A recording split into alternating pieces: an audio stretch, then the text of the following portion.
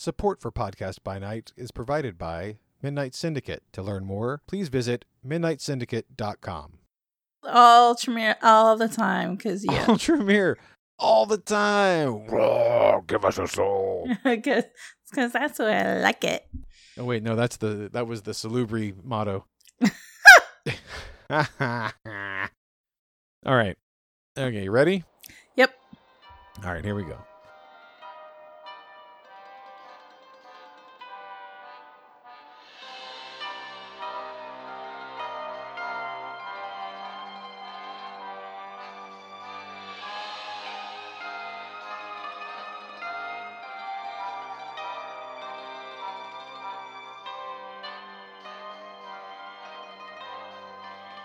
Welcome back, everybody. Once again, it is that time, ladies and gentlemen, boys and ghouls. That's right.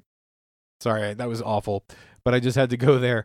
It is the one you've been waiting for. It is the one Jen and I have been dying to get to. This is also our final podcast in the Clans Major. So after this one, everybody will have, at least something to do with the big clans, that they know exactly what they're trying to do, what they're going to look for, and how they're going to play it. And this time, we are definitely talking about who, Jen? Clan Tremere. That's right, Clan Tremere. All Tremere all the time. Coding Clan, yay! We, in our humble opinion, we are definitely saving the best for last. It is a very humble opinion. It is quite humble, but still, you're listening to this, so we appreciate that.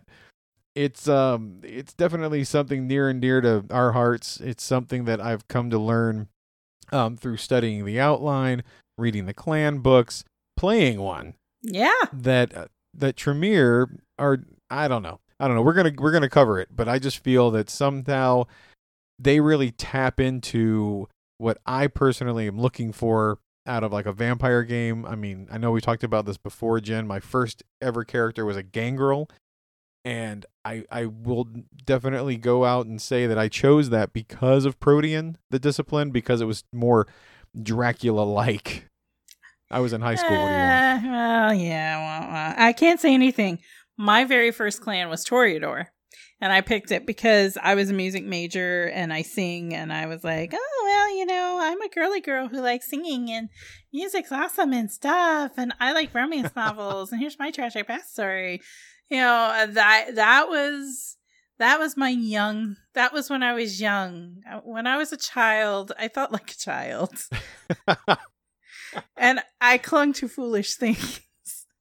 But and that is not to downplay or insult the Toreador. That isn't. It is just, that is very true. That is a thing that is true, that at certain points in your life you are drawn to those different clans. Which I hope we've covered that idea that certain archetypes, certain individuals' mindsets are drawn to these clans for a reason. Yes, and it's not. And this is not to take away from the Gangrel or the Toreador. They're amazing clans to play, but I think you and I, when we were younger, we were at just very different places in our lives.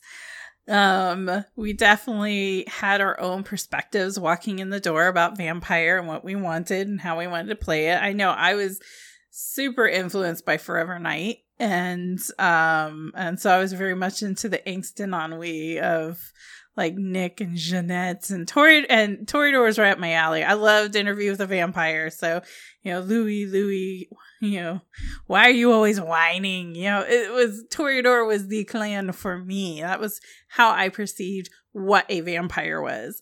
Just like for you, you're like Protean. That's very Dracula. That's how you were perceiving what a vampire was. And nowhere in my worldview of vampires did I think of Tremere. No. That was just not in my perspective of what a vampire could be. Absolutely. That is something incredible that you said that. It was like the idea of wizard vampire? What is this, Dungeons and Dragons? What? Psh, there's no spell casting in White Wolf. There's no spell casting. There's no magic. What? Magic. Bah. That's for those mages over there. Yeah, those guys huddling in the corner there looking all like, yeah, you know what's up. We're vampires.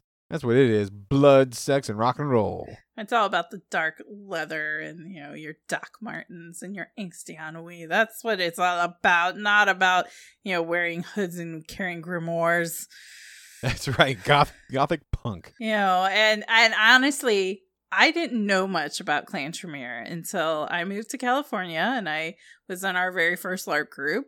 And our storyteller, Patrick, was like, oh my God, and here is Clan Tremere.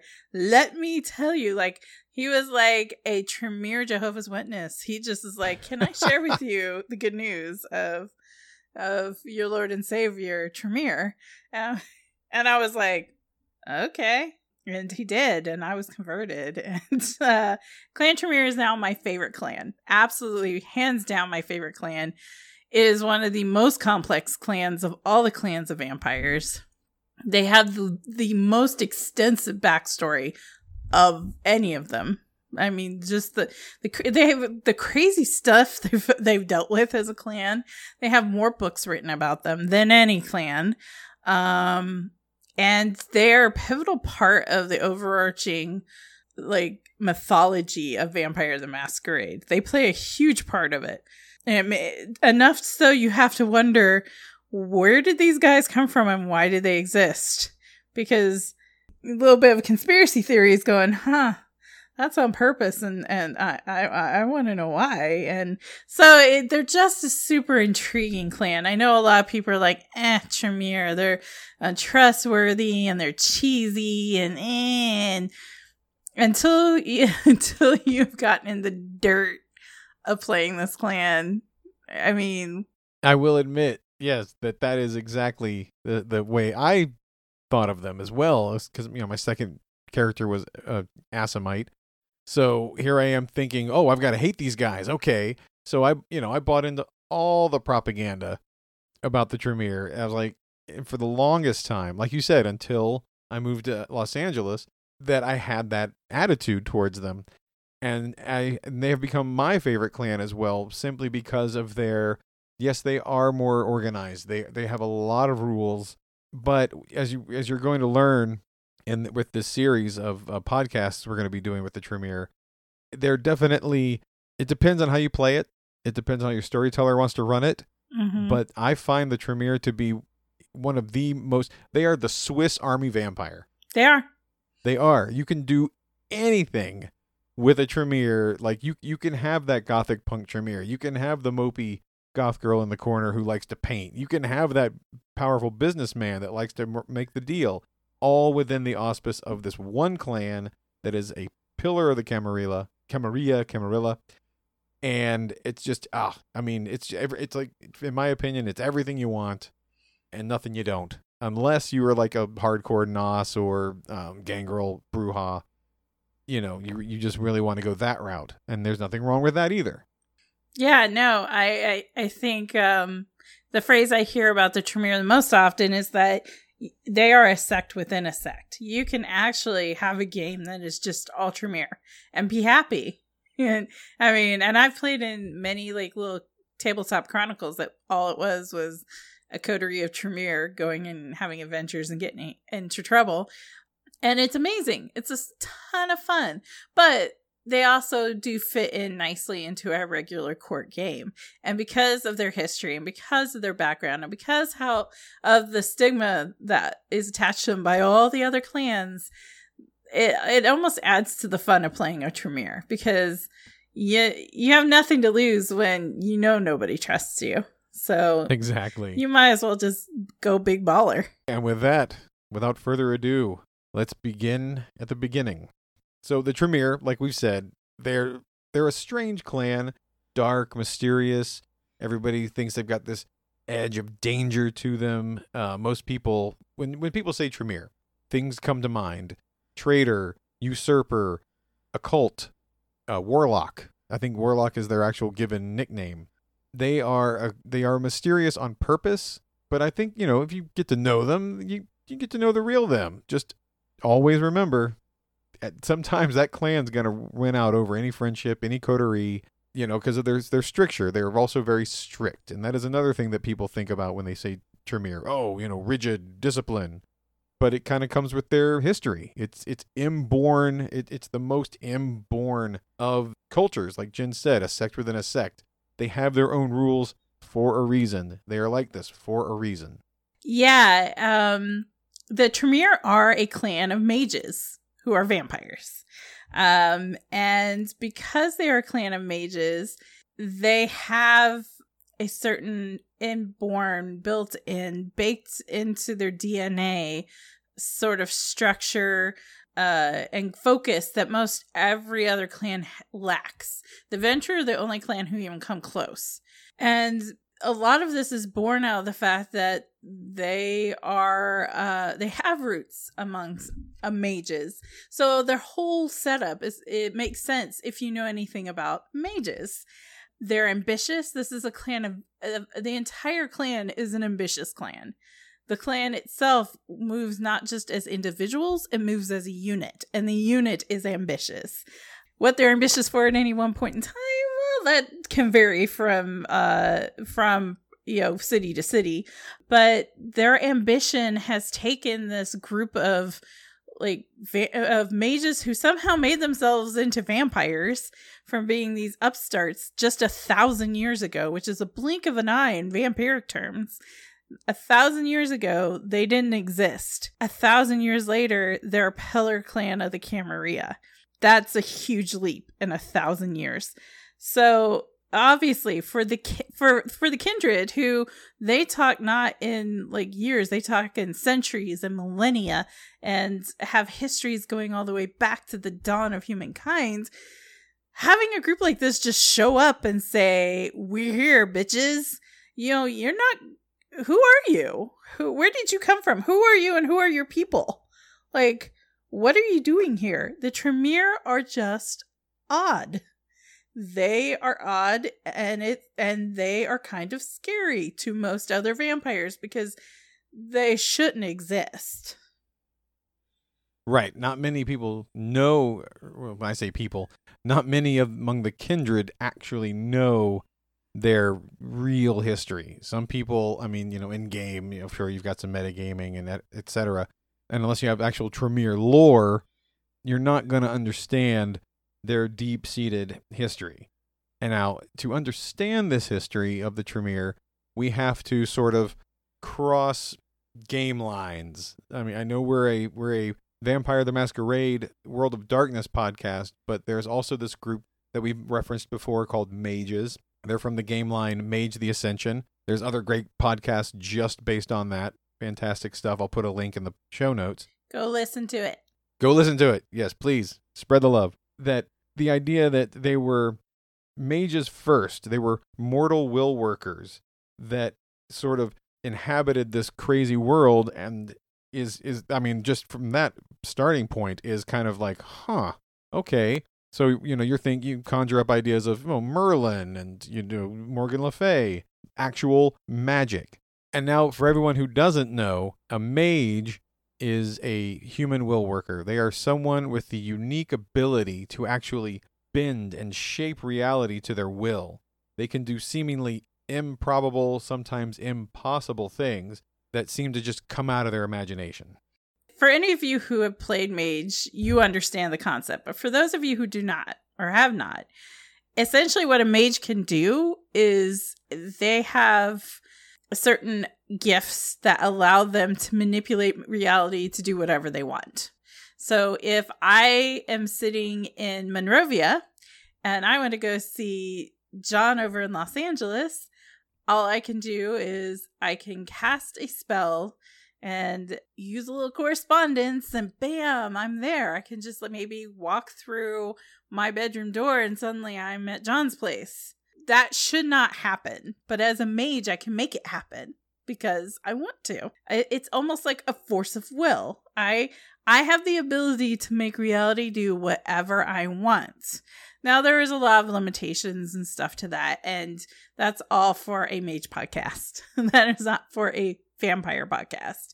But back in ye olden days, when reality was not so fixed and static, mages were pretty commonplace in the world. There were They were all over the place, especially in Europe. You know, you would have everyone from your like local village, medicinal person, the old lady who lives on the edge of the woods who makes the brews and delivers the babies, to the people living in the castle who studied alchemy and the high arts. You had this whole gamut of people who could do magic.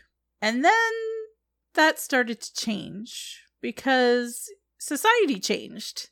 As society changed, collective human understanding and awareness and perception all said, but we all collectively agree that only these things happen in certain ways. And if they don't happen this way, then somehow that's an aberration. And the minute we start putting limits on perception and what can happen, that starts limiting mages. And when mages started getting limited, they started finding out that it was more difficult to do magic.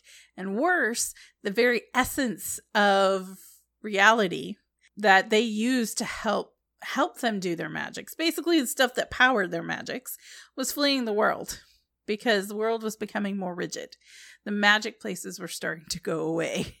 And reality was saying, collective reality was saying, it's funny, you shouldn't be able to do that. And because that limited their ability to do their magics, this became a big focal point, a big divide for the mages. And this is where Clan Tremere comes in, because this is exactly why they take the next steps that they do that lead them down the path to vampirism and the Camarilla. The mages, as a collective group, much like vampires, have their own cultures, societies, like clans, to put it in our context. And one of those clans or groups was called the Order of Hermes. Now, these guys were, from my understanding, they are the archetypical wizard throwing the fireball, flying around, and magic wands. They're the guys on the tower calling down the lightning. I mean, these guys were just badass.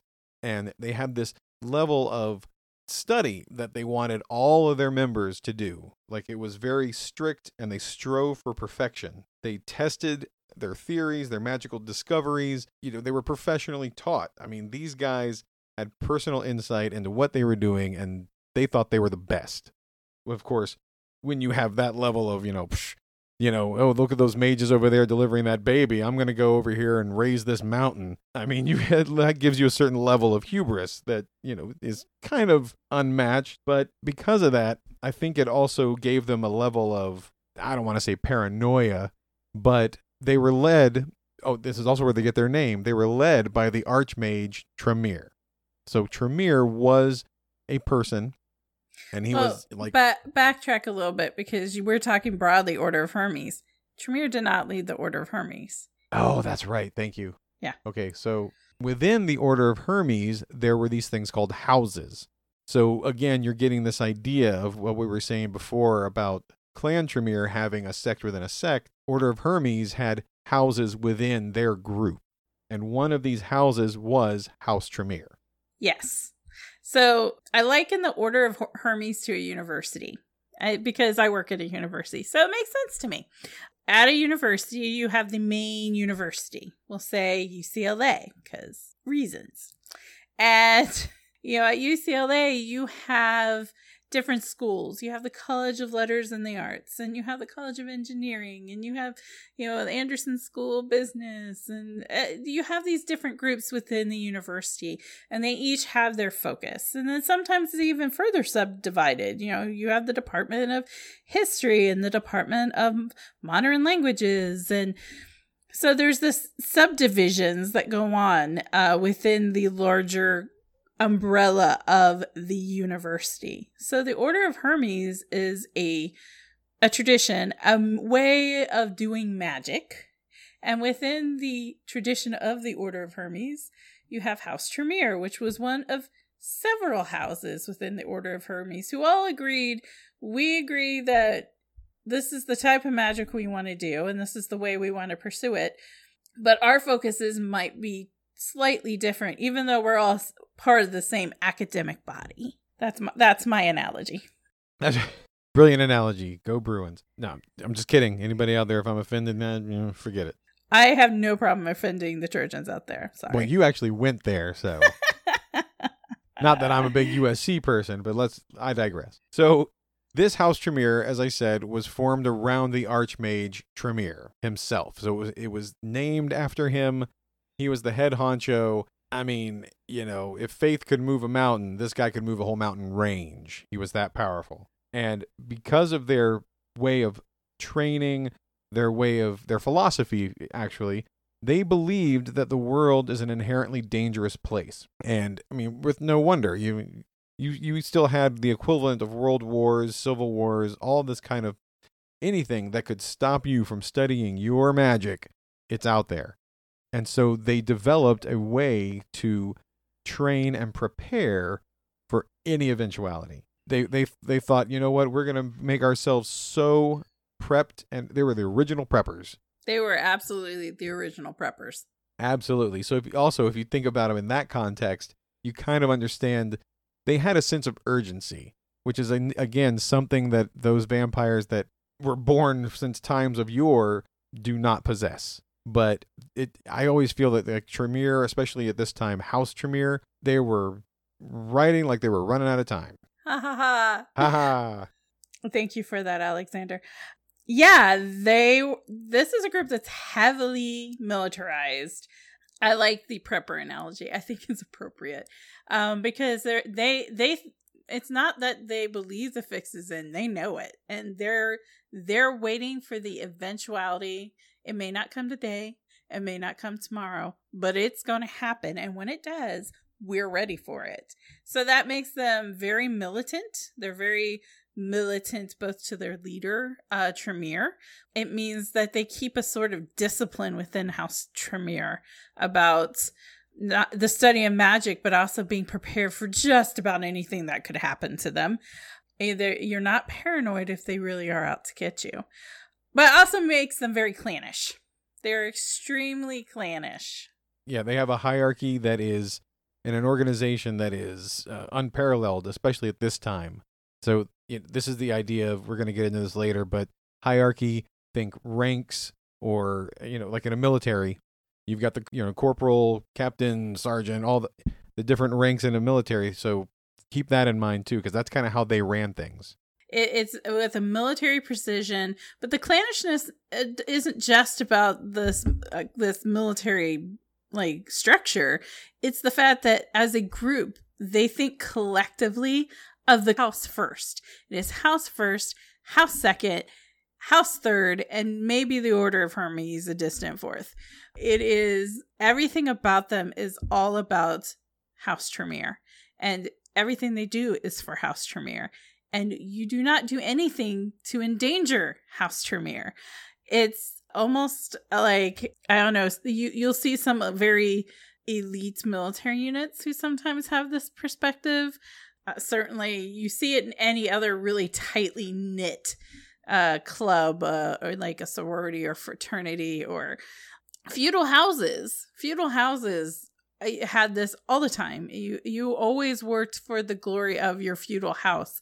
You did not work against your feudal house. And so this is exactly the mentality of House Tremere that they carry with them all the time. And yes, that was at odds with some of the other houses in the Order of Hermes. And yes, some of them thought they were dangerous because of it. Not all of them. There were some other houses who were just as bad as the Tremere were. House Tytalan, by any chance. House Tytalus was just as bad as the Tremere, only they didn't go the extra step the Tremere did. So their level of preparedness with that sense of paranoia, they believed, and like Jen was saying, cooperation was key. It was the idea that they were stronger together and they could face any sort of threat together. And it was, any group that you get with an us versus them mentality can be considered a threat. And so everybody kind of watches them with a weary eye, or like, what are they plotting over there? Because, suddenly they've got all this firepower under one roof, and that doesn't bode well. And of course, it didn't, because the Tremere ambition was just huge, and they thought, hey, we're doing so well over here, I think the whole order needs to be this way. Yeah, there is a noted of at least one failed attempt by House Tremere to take over the entire order. And because of that, they were actually key in at least the fall of one house. So obviously their ambition just was raw and naked, and everyone, it was out there. They were like, yep, we don't care. Because of this raw ambition, because of this hyper-focused nature, because of this militaristic attitude, they, in a short amount of time, they became the most powerful house in the Order of Hermes, or at least one of the most powerful houses. I wouldn't necessarily say they were the most powerful house, but one of the most powerful ones. And yeah, that scared everybody else. They're like, their Tremere are ambitious and they need to be put into check. But and they were taking down a few pegs, and they thought, well, fine, we're gonna go lick our wounds, but we're the best. And so they go back in their little conclave, their little castle, their keep. They concentrate all this power. And Jen mentioned it before. Reality starts paying attention to that. They're like, wait a minute. You guys got the equivalent of a freaking magic nuke in there. We got to do something about that. And so reality starts to harden, and they find that their magic isn't as potent as it once was. Or maybe it's more difficult to do the same things they could do with ease before. And this really sets Tremere on edge. He notices, and he's like, oh, crap, we've got to do something about this. I want to make sure that we can live forever because, come on, you're a mage. You got all this magic floating around. They had people using magic to help extend their lives. I mean, they weren't the only ones doing it. But because of that prepper attitude, they're like, we have to find a solution. Yeah, I mean, because they were using magics to extend their lives beyond their natural, normal, mortal lifespans, the moment magic starts failing and you realize you're not going to be able to keep this up for much longer, you panic. You're like, shit, we got to find some way to fix this or we're all in a lot of trouble. Especially for Tremere, because Tremere, he was pretty old by this time. Tremere's like, that will mean I die, and that can mean the house falls apart, and I can't have that. I mean, this is my legacy, I mean, as ambitious as the entire house is, Tremere is the most ambitious of all of them. So yeah, nope, we gotta figure out how we're gonna keep alive, and we're gonna stay alive and keep this going. And like John said, by far, Tremere were not the only mages having this problem. Definitely, there were a lot of other mages who used magic to extend their lives, who were running into the same problem, and they were all trying to figure out, how can we get around the problem of consensus? How can we do a workaround? And the Tremere, being hermetic mages, like all hermetic mages, did what they did best. They said, let's go do some research, hit the libraries, and we're going to figure this out. That's right. Go to the library, Hermione. That's my solution for all things in life. So Tremere, being the friendly guy that he is, he decided to take 7 of his best disciples, and this is what's going to be forming the inner council coming up. And he says, all right, guys, here's the problem. And let's do the research, hit the books, and we'll meet back here. Tell me your ideas. And there was this one guy, Goratrix. He's like, Oh, Goratrix. He says, hey, boss, I got a solution. I've been studying these vampires on the next mountain over, and yeah, permission to experiment, maybe? What could go wrong? What could go wrong? I mean, they're just like these weird, hoary, strange vampires in Eastern Europe. What could possibly go wrong there? So, of course, Tremere's like, yeah, do that. That's a good idea. And so Goratrix goes over. Tell us how that works out for you. Yeah, exactly. That's fine. Yeah. If you don't make it back, I'll just fill your seat. So Goratrix says, okay, great, carte blanche. And he runs off, grabs himself a couple of Chamazet, because that's always a good idea.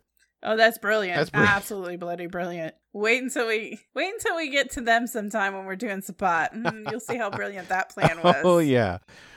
And, and he does his little hermeticness and his little alchemies. And he says, hey, he comes up with this potion. And he's like, hey, I got a potion. I got a life-extending potion. It's the elixir of life, boss. Yeah. And so he presents I seem to remember Nicholas Flamel saying the same exact thing. Oh, back yeah. in the day. Oh, wait. And even that wasn't forever. So he gives Tremere the potion, and he's like, here, this is the solution to all our problems. And wouldn't you know it, it actually, instead of making them immortal, it made him immortal, but it also turned him into a vampire. No. So here they are. I think it was just the council, right? Tremere and the council. Yeah, it was just Tremere and his 7 apprentices. And his 7 apprentices that drank it to test it, because they got to make sure it works. Suddenly we're there vampires. Suddenly they're like, oh, crap. Now we've got all the problems that vampires have, but we have no idea what we're doing. Even worse. Oh, what could be worse, Jen? As mages are connected to the spiritual entity that helps them with their magic. It's known as an avatar. And your avatar, with only those mortals who've been awakened and connected to their avatar, have the ability to use their will to do magic. What happens with Tremere and his 7 apprentices is the minute they drink Goratrix's Shimase concoction, they're cut off from their avatars. No. That means they cannot do magic anymore. They have the one thing that defined them, the one thing that made them who they were, the one thing they were so desperate to preserve, they were willing to go with this cockamamie scheme, and they lost it because Goratrix is like, I think this sounds like a good idea. Oh, so yeah. So now their main claim to fame, their mage-like power is cut off from them. And yeah, I'm sure it came as a huge blow, but I mean, these are the Tremere we're talking about.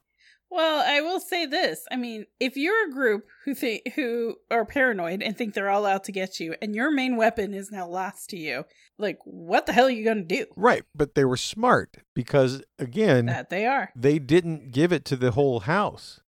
Only they took it. So they still have, all their apprentices are still mages.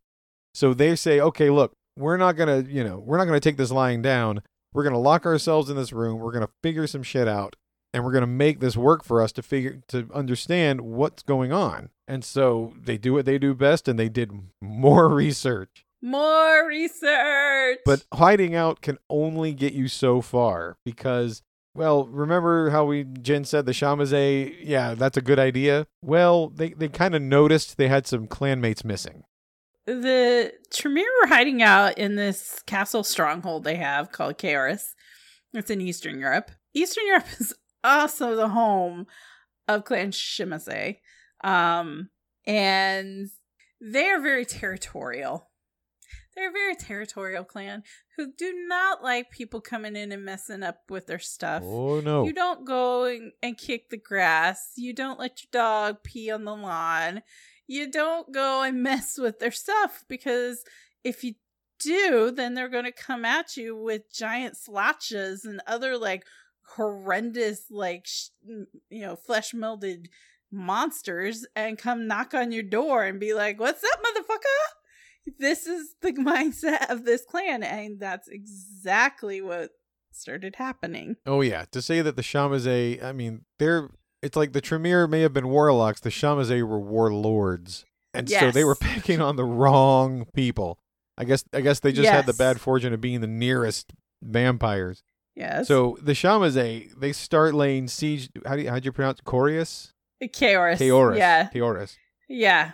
And so they Tremere, start sieging it. They're sitting there, the apprentices are trying to hold them off. They're like, oh crap, we got these vampires at the gates. Fireball, fireball, fireball. It's their worst nightmare. It is the Tremere's worst nightmare. Because they were not prepared for this kind of onslaught, especially at this one little stronghold. But guess what? Goratrix to the rescue. Again. Basically, you should start figuring out that if Goratrix thinks this is a good idea, probably not a great idea, but whatever. But whatever. You got the vampires at the gates, and Tremere's like, yes, whatever. We'll do it. If it'll help, we'll do it. And so he comes up with this crazy idea, probably because of his studying with the Shamaze, to create gargoyles. Now, gargoyles are kind of what you think. I mean, they come out all gray-skinned and everything, and they are the protectors, the servitors of the Tremere, or at least they will be, but right now they're just still kind of protectors of Chaoris. Think sort of how in Underworld, how they treated the Lycans. Well, worse than that. So gargoyles, yeah, sure. They're like, they're like Disney animated series gargoyles. But not nearly as smart. Okay, you really have to stop and think about what a gargoyle is. So Goretrix's creation of gargoyles, it's not just like, here's a stone statue and I make it come to life. Oh no. What Goretrix did was he created a magical method, a ritual that allowed for a weird, unholy amalgamation of vampires. And basically, it's like I took a gangrel and I took like a Nosferatu and I threw them in a pot and ba-bam! We have a gargoyle. Hey, and this one was going to throw Shimase and a gangrel in the pot. And look, we got another gargoyle. You're basically cutting up and mutilating vampires and putting them back together in weird configurations to make gargoyles. It's really, really gross.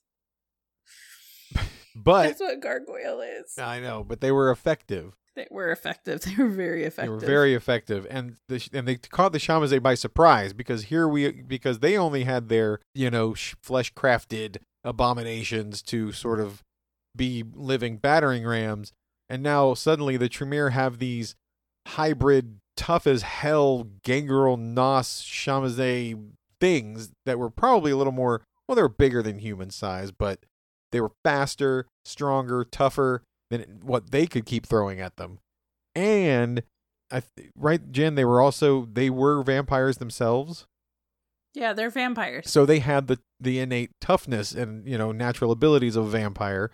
And the Shamaze, I don't think their Schlacha are. I mean, you could pretty much do some mass damage to one of them and they'll go down.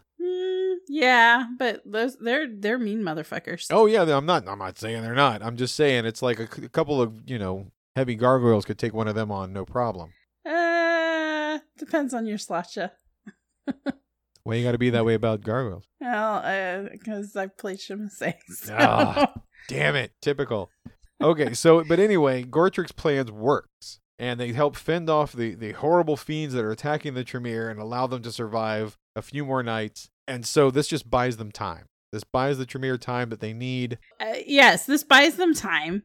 And so meanwhile, knowing that the house philosophy is to unite and strengthen numbers when they hit a crisis like this, what they did was the 7 disciples of Tremere, who all got turned into accidental vampires, they started to go and secretly and surreptitiously embrace the other members of House Tremere. Not all at once. They would take like one or two or maybe a group of them and they would embrace them and then they would make them vampires. Then they may make another group of like 2 to 3 or maybe 5 or 6 into vampires. And so it's a slow attrition of House Tremere making them from being mages to vampires. But a problem started to arise because 2 of Tremere's students, 2 of his apprentices, Atrius and Goretrix, were starting to argue over basically the philosophy of how they wanted to do it. Goretrix being, as you can already tell from Goretrix, from what we've seen of him thus far, Goretrix is all about doing it fast and getting it over with, Let's just do it. Let's just go. Screw thinking about this or maybe, considering what our options are or if this is even a good idea. Well, let's just do it. Get it done. Get it over with. Make it fast. Make it clean. Atrius, on the other hand, was like, whoa, hold up. Let's carefully select those who we feel would be the most obedient and least likely to rebel against this. And because obviously this is going to be huge change. You're taking mages and taking their magic away from them. Many of them might not even agree to do this. And if we do it against their will, then they can turn against us. And that is absolutely against the Tremere ethos. So Etrius is like, let's just take the most obedient ones and we'll make this a careful process of conversion. And that way we can ensure that everyone we bring into our little secret society of vampires is on the same page and they're all buying into it. And so the two of them start squabbling over this, as Etrius and Goratrix were wont to do, and it threatened a division pretty early on among the Tremere over, how are we going to bring everybody else into our vampiric fold? And Tremere himself was the one who quickly shut that shit down. He laid down the law and said, look, I got a plan. And so his plan was to gradually convert the house along and bring them all into the fold, but also to build up a hierarchy within this new vampiric order of that they were creating, where that would help keep everyone in line and give them the same discipline that they were used to as mages. This order would eventually become known as the Pyramid, because the way the order is pretty much shaped is you have Tremere at the top, and then you have different layers, hierarchy, and of control within the clan. So there's always somebody above you have to answer to. So very much like the military, where you have your top generals at the very tippy top, and the president is at the absolute top, but underneath them you have your rank and file. And this is the plan that Tremere came up with for how to build his clan of vampires. And make no mistake, it was always for Tremere, his clan of vampires, just like it was his house of mages. In order to facilitate this, he also blood binds the 7 co-conspirators in this crazy plan so that they are bound in obedience to him. And this makes them inherently loyal to Tremere. And this also begins a tradition that would be the bedrock of Clan Tremere itself, and that even into the modern Knights, when a Tremere is created and brought into the clan, they are at least partially bound to the 7 who are bound to Tremere.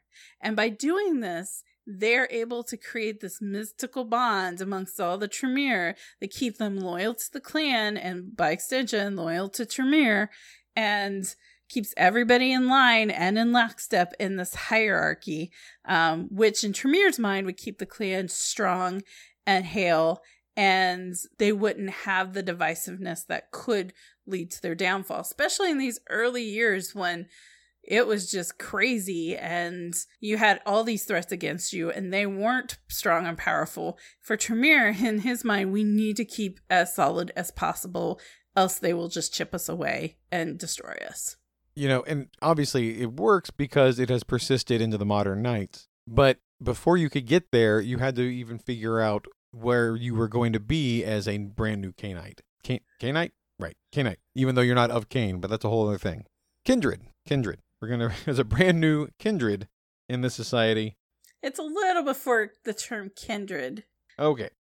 As a vampire, while they were laying the groundworks for the pyramid, for the clan, Tremere was like, you know what? We're going to keep embracing our house slowly but surely. And I'm going to send out a few people to figure out, you know, let's get a lay of the land of the other vampires, the Cainites and their society. We only know a little bit. We know that the Shamazay don't like us. What else is out there? He wanted an expeditionary force to figure out what else was out there in Cainite society. And so he had a few people infiltrate a few courts, learn the games of their politicking, because they had to find a way to make a sustainable defense against the Shamazay if this was going to keep being a problem.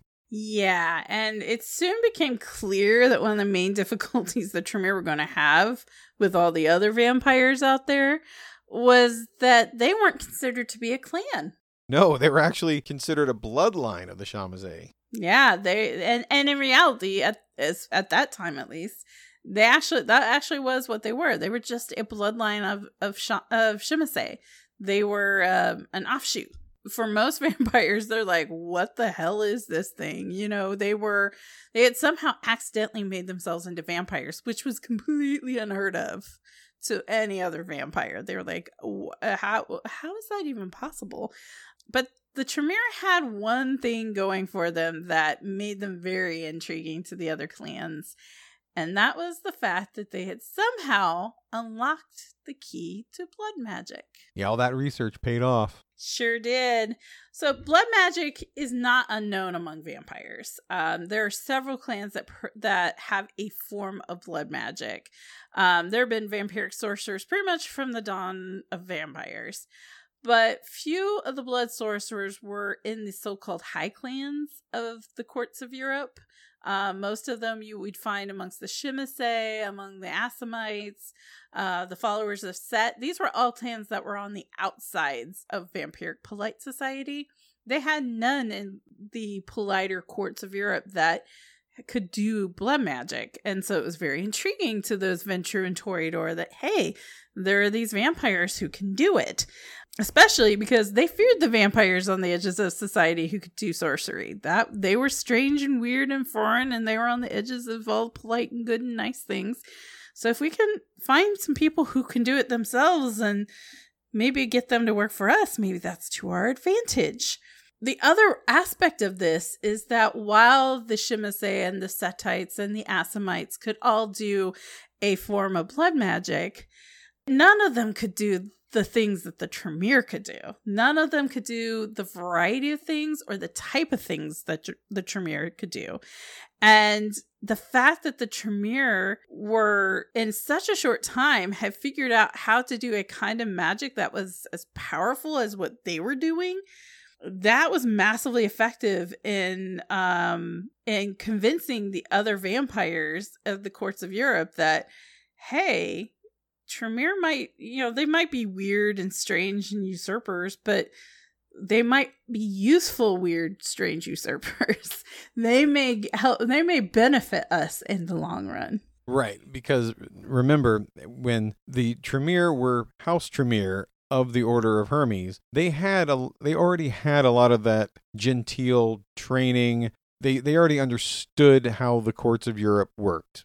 How the Britain, France, everywhere you think of when you think of Europe, they already knew what that world was. They also understood how strange and unusual the Eastern European vampires could be, or because firsthand especially. But the Setites and the Assamites, they were those Saracens from across the sea. They were the Levantine strangers that we know nothing of their strange ways. And so it sort of, like Jen said, gave the courts of Europe a little bit more of a, oh man, why don't we listen to what the Tremere have to offer? Because if they can come up with a magical means of dealing with them, we could be onto something. We could have a mutual understanding. And it's through that understanding of the mystical arts and their abilities as mages that the Tremere were able to ingratiate themselves.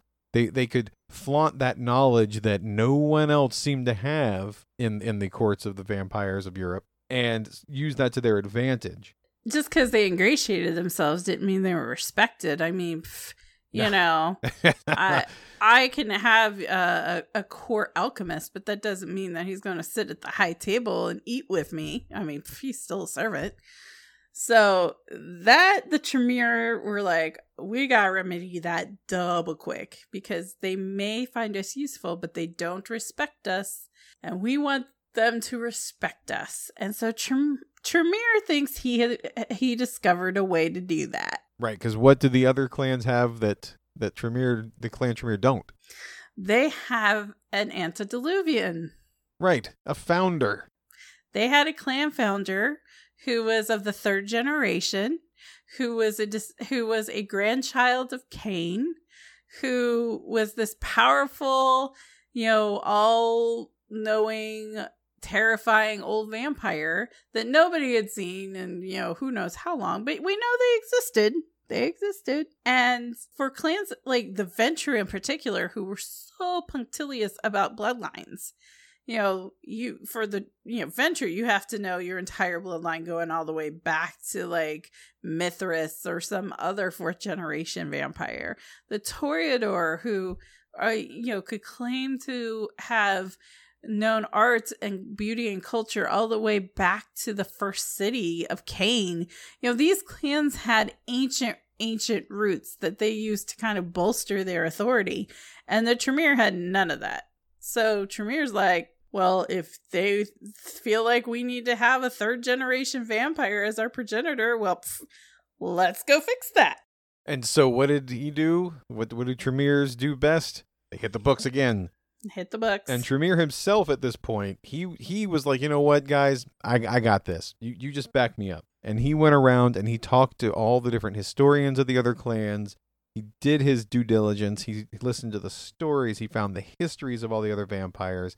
One thing he discovered, other than the idea of diablerie and everything else that went along with it, he thought that was going to be his key to becoming the founder. And how do you do that? Well, you got to go find an antediluvian. And then you have to diablerize them. And he's like, oh, well, how hard can that be? He's like, hey, Gangrel, tell me about your he just can rip your head off from a distance. I won't go over there. Okay, what about, he just went down the line and he's like, okay, everybody kicks ass except, wait, who's this Salot guy? Ooh, yeah.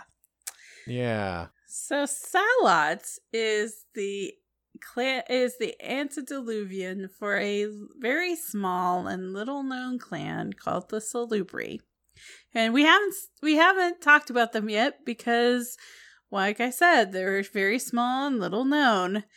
And Salot was supposed to be, according to all the legends, this healer, this mystic, this very gentle soul who, was beloved of Cain. And, he just sounded like an all-around just nice guy. The kind of guy that if you're looking for an antediluvian who you might be able to munch on, Salot might be your first choice. Yeah, I mean, how hard can it be? The guy's he's a hippie. What kind of fight is he going to put up? Make peace, not war, baby. That's right. And also, compared to all the other antediluvians, he was the most harmless, air quoting, most harmless of them. So he's like, you know what? That's the target. That's the guy. Now all I got to do is find him. Yeah, and that's easier said than done because by this point, even 1,000 years ago, most of the clan founders had disappeared like ages before. No one knew where any of them were. You might hear rumors of Hakim or Malkov, but no one knew where any of their clan founders were. And so you had to do some digging and do some research. And apparently Salot decided Turkey sounded like a great place to go hang out.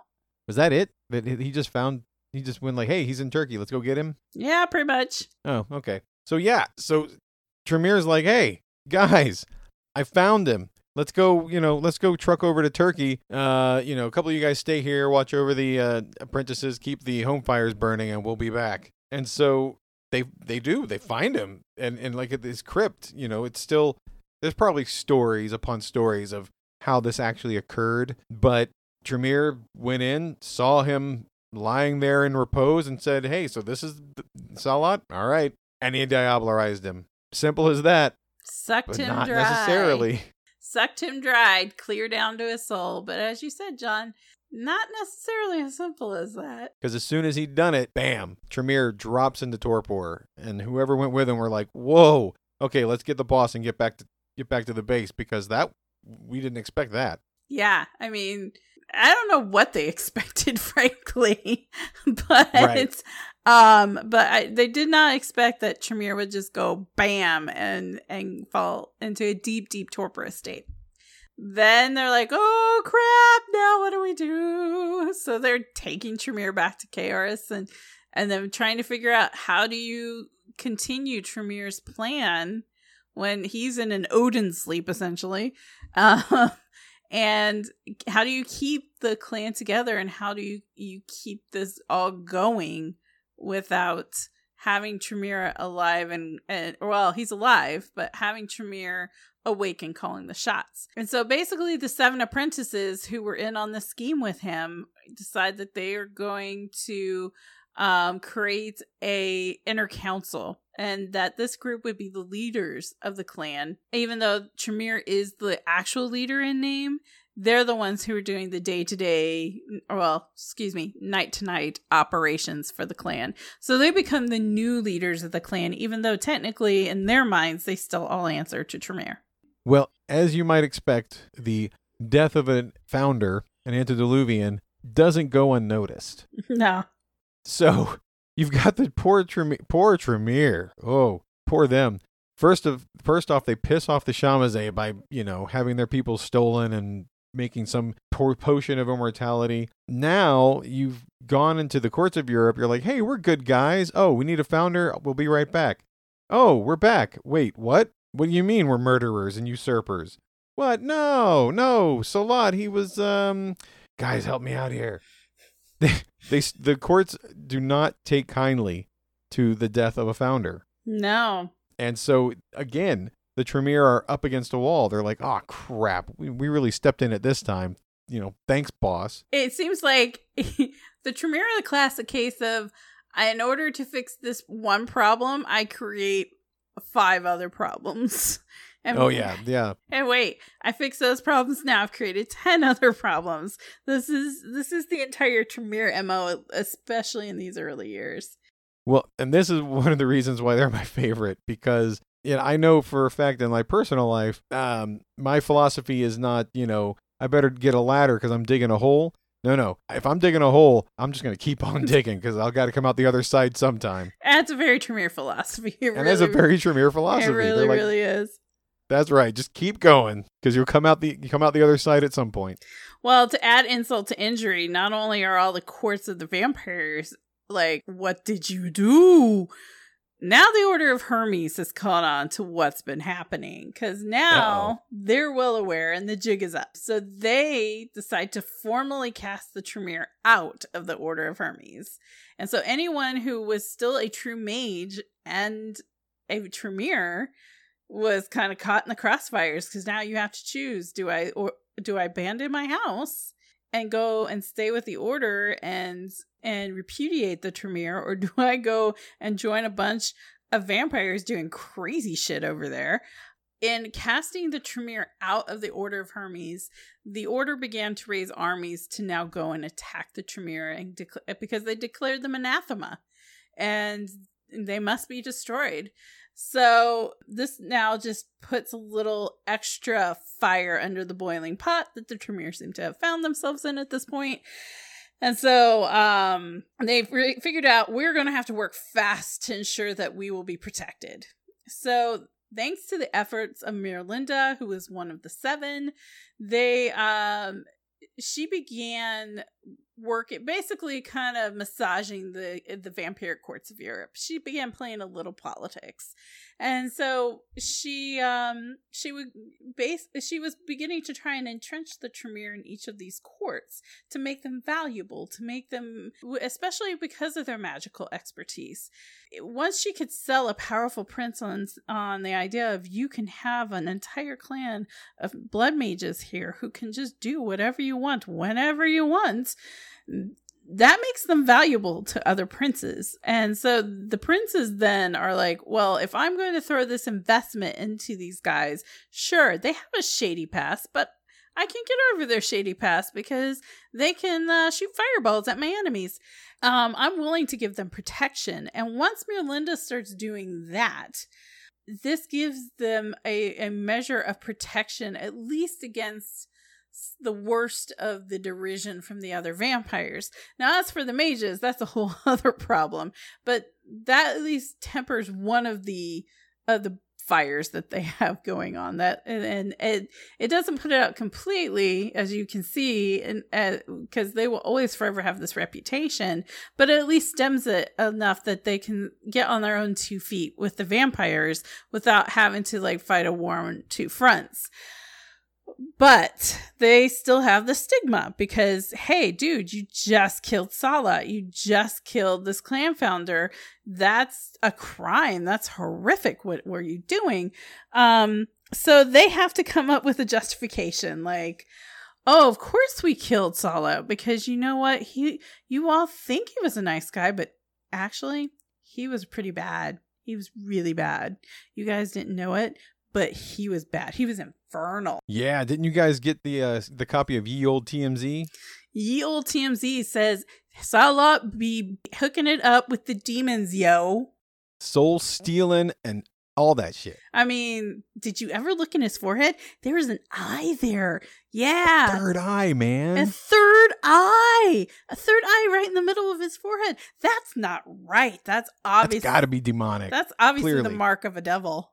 That's right. I mean, and then of course, obviously, if he was infernal, then all of his children have got to be infernal too, right? We can all agree on that, right? So, I mean, they seem so gentle. I know they seem so gentle and nice. They're just gentle, nice healers, but that's what they want you to think. That's how they corrupt your souls. Yeah. So yeah, that's exactly what it is. But lo and behold, it started to work its way into society, but since it was really fresh at that time, not a lot of people bought it. So even though no one liked the Tremere, they definitely tolerated them. They gave them refuge from the Order of Hermes. They started to actually succeed. This is kind of like where the clan starts to see the light, because they're starting to kind of ingratiate themselves into these other cities, into these other towns, these courts, and they're finding the shelter that they've needed all along, and things start to kind of look up. Yeah, and I wouldn't say that the other groups didn't buy it. They absolutely, I would say this, they did not buy it about the Salubri. They didn't. Well, I mean, yeah, any way to get one up on somebody. What the Tremere actually started doing was saying, you know, those Salubri, can't trust them because Salat, he was infernal. That's why we had to kill him. I mean, we're mages. We know a thing or two about this mystic shit. And people are like, that sounds shady to me, but you know what? I don't know much about mystic shit. So, you know, okay. And it wasn't exactly like the Salubri were super beloved. At least not. I would say it's less that they weren't beloved. It was much more they weren't useful. So if you have a Tremere who can do blood magic, and that's valuable to you compared to a Salubri who is peace loving and like saying prayers and, you know, healing people, which is much more valuable to you? Well, obviously it's going to be the Tremere who can boil people alive with their own blood. That is going to be much more valuable to you than the Salubri. So when the Tremere was like, well, you know what? I think that we should just maybe hunt down the Salubri and remove them because we all know they're demon tainted, right? We can all agree they're demon tainted. Everyone's like, meh, okay. You know, they were willing to go along with the Tremere party line. I wouldn't say it was necessarily because they believed it, but it was much more of, well, you know what? You're more valuable to me than they are. So we'll go along with it. And however you feel you need to justify it. Okay, whatever. Sure. They're demonic. We all know they steal souls with that third eye.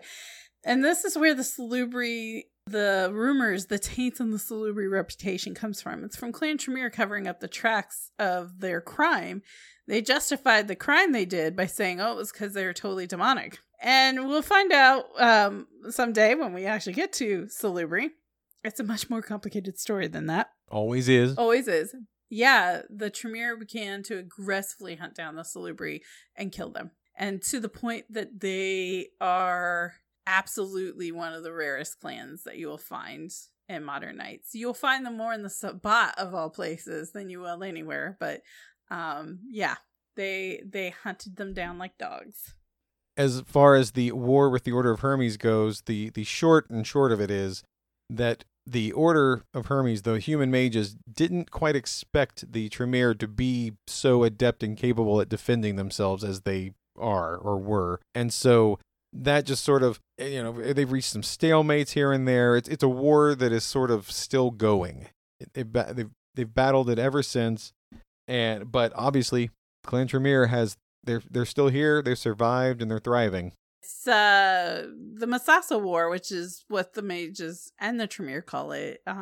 It's kind of like the Cold War, where every so often you have hot spots, but for the most part, it's just ongoing, long running, has never ended for 1,000 years.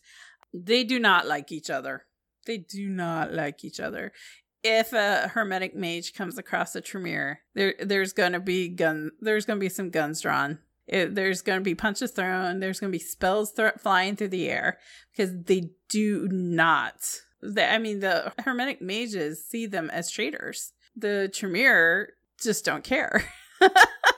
They're like, well, yeah, we pretty much just, screwed you, but that's what it takes to survive in this world. Them's the breaks. That's the Tremere mindset. So they do not get along. And that's always fun, was because the Tremere are like, well, we have to keep the vampires happy, because if we don't, then the mages are going to come kill us. So, that's always fun. And so by the time the Renaissance rolled around, and just think about that, though, we're now at the Renaissance. All that other stuff we just talked about was prior to this. So you got to kind of keep in mind that how quickly things moved for the clan. Yeah, I think that the whole Tremere conversion bit happens circa around 1000. So when you think 1066, that's the year William the Conqueror invades England. That's like the progenitor of all the modern kings and queens of England. That's how long ago the Tremere became vampires. And so between then and the Renaissance, it's only 3 or 4 centuries. That's a blink for a vampire. All the story we just told you only happened within 3 or 4 centuries. And that is a short amount of time to get a lot of work done. But again, that's kind of what the Tremere do. Yeah. And so by this time, they are now recognized as a full-on clan. Everybody's kind of buying the story about Salat, and they're like, yeah, okay, the Salubri, yeah, they're just an old vampire's tale. But the Tremere, being who they are, there's still really no time to rest. They're not, they think, oh, phew, we're a clan now, we've got inroads in here, the Salubri thing's dying down. But no, there's all kinds of problems. And this one, the Inquisition rears its ugly head, and here you are, a vampire magic user. Oh crap. Yeah, so the Inquisition, the Tremere are pretty much everything the Inquisition doesn't like. And they hit many of their key chantries, and they begin burning them down. And for the Tremere, that's a loss of manpower, and worse, it's a loss of knowledge. Because what do the Tremere do when the shit gets real? They hit the books. Mortal hunters really began to focus on the Tremere because they're kind of an obvious target. Not only are they vampires, they're magic vampires. So, ding, ding, ding. Hey, go for those guys. Any Inquisitor that's trying to hunt down the devil and witchcraft, all they have to do is follow the knowledge. Like Jen said, all those books and all the occult stuff, don't think they didn't keep tabs on it. So if they can follow, go to ye olde used bookstore, and they find Nicholas Flamel's, treatise on the Philosopher's Stone, and they're like, hey, why is that really pale guy reading that scroll? I'm going to follow him. So yeah, obvious target. Yeah. So Goratrix, who, as we have seen, is all the best plans come from Goratrix. all the best ones. Oh, he's a mastermind, that guy. Clearly it's worked so well so far. Goratrix decides, I'm going to use my influence in the Inquisition and try to turn the Inquisition against my enemies. Because that sounds like a plan. Rather than have them focus on me, I'll just turn them against those guys. So his plan, of course, as is the pattern with many of Goratrix's plans, his plan fails spectacularly. And when it got revealed, it all came out. And Tremere woke up. Now, mind you, Tremere has been asleep since he diablerized Salat. It had to be a massive fuck up for him to wake up and go, Goratrix, we gotta talk. It was bad. And he called Goratrix to him. And he strips Goratrix of all of his authority. Much to the delight of Etrius, who was like, Neener, you had it coming to you. Ha ha ha. So Goratrix now is stripped of everything. And so he flees into Eastern Europe. And of course, now he's bitter and angry about all of it. And so he gathers around him his own followers, people who were, for one reason or the other, they're Tremere, who resented a lot of the impositions of being a Tremere. Either they didn't like the hierarchy, or maybe they didn't want to ever be embraced but got forced into it, or maybe the vampire life wasn't what they thought it was, or hey, I miss being a true mage, what have you. They did not want to fit into the hierarchy of Clan Tremere. They wanted out. So they go with Gortrix and they run away into the east, and they don't really resurface in polite vampiric society till much later, when you find them in the ranks of the Sabbat. Then who does that leave to be in charge? Etrius, because he got to go neener. That's right, because he's like, Gortrix, buddy, thank you very much. Thanks for playing. Bye-bye. And he says, don't worry, Tremere, I got your back. And they pack up how does the Beverly Hillbillies go? They packed up the truck and they moved to Vienna. Yep. So for centuries, they've been in Caeris, which is this huge mountainous castle fortress in Eastern Europe. But obviously, Gortrix has the number of that place, and he can't be trusted anymore. And the Shimase just love attacking it, and the Order of Hermes knows where it's at. And so instead, Etrius is like, how about we just leave, and we'll build a beautiful new chantry in this up-and-coming city called Vienna. And we can control Vienna all we want because it's up and coming. And we can just settle down, set down stakes there, begin again. And this is where the main chantry of Clan Tremere would be established. And this becomes the center of Tremere power and knowledge going forward through the centuries. Yeah, their clan, they rise to prominence. They're finally getting that recognition they deserve. And then a certain event comes up where they really, truly cement their usefulness, their power among the other vampires. It's called the Convention of Thorns. Yeah, so we've discussed the Convention of Thorns previously. This was a big event in the formation of the Camarilla, basically kind of bringing to an end a lot of the conflict with the Anarchs, who didn't much love the fact that the powerful elders who controlled most of vampiric society were using them as bait to the Inquisition. Eventually, they were able to bring all sides to the table at Thorns, which was this place in England. And at this convention, while they're talking about it, one of the sore subjects that got brought up was Clan Assamite. Now, Clan Assamite have a cast, as we discussed in our Assamite episodes. Go back and take a listen. They have a cast known as the Warriors. And as far as European vampires knew, that was what an Assamite was. They didn't really know about the other two castes. And the Warriors have been using the chaos of the Inquisition and the Anarch revolts to go willy-nilly. And they were taking out assassination contracts on vampires and drinking vampiric blood and just all sorts of craziness. And this scared the shit out of most every elder, because these Assamites are coming to get us. They're coming to get us. These foreigners, they're coming to get us. And they saw them as a huge threat. And the Assamites were not going to back down. They were not going to give in. They were not going to surrender. They were not going to sign on the dotted line of the Convention of Thorns. So somehow they had to bring the entire group to heel. And so the powerful princes of the Camarilla went to Clan Tremere and said, look, here's the Assamites. We know they're a threat. How do we take care of the threat? How can we neutralize them? And the Tremere are like, wait a second, I think we have an idea.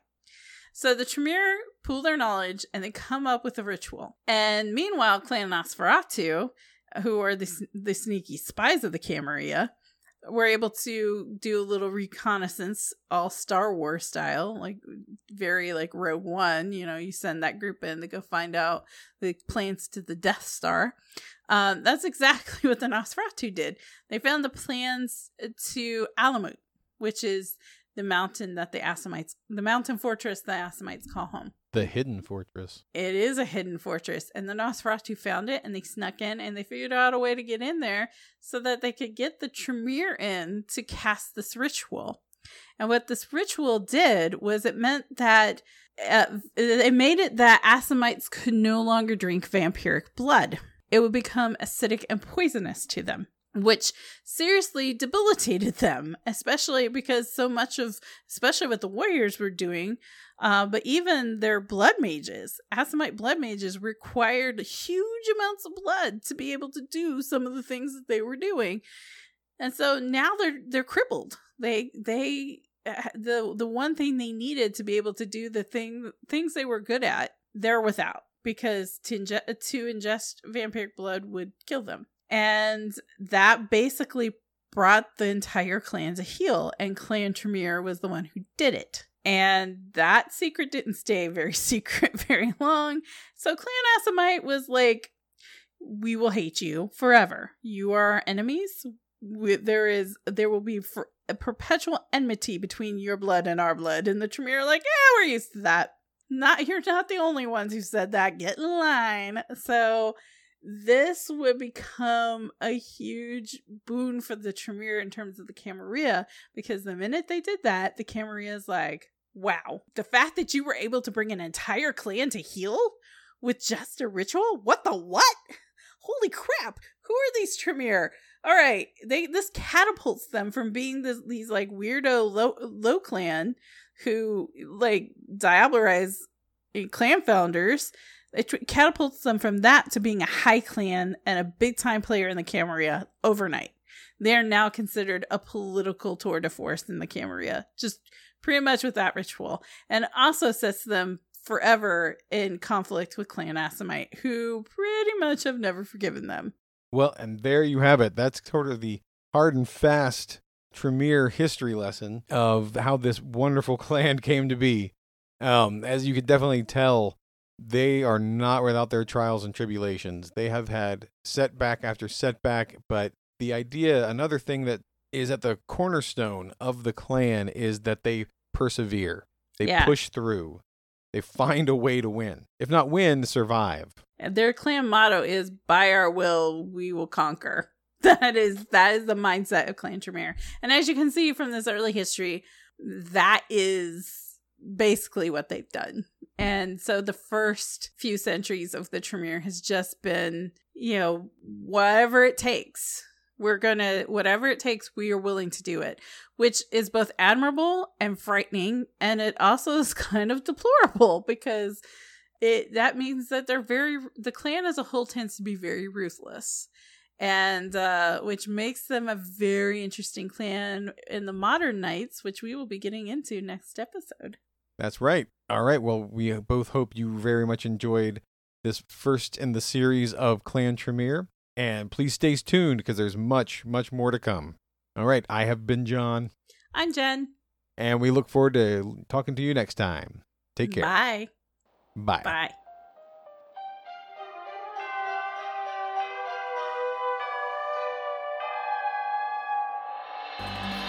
And if you want to get a hold of us outside of our normal podcast hours, you can find us at Podcast by Night on Facebook.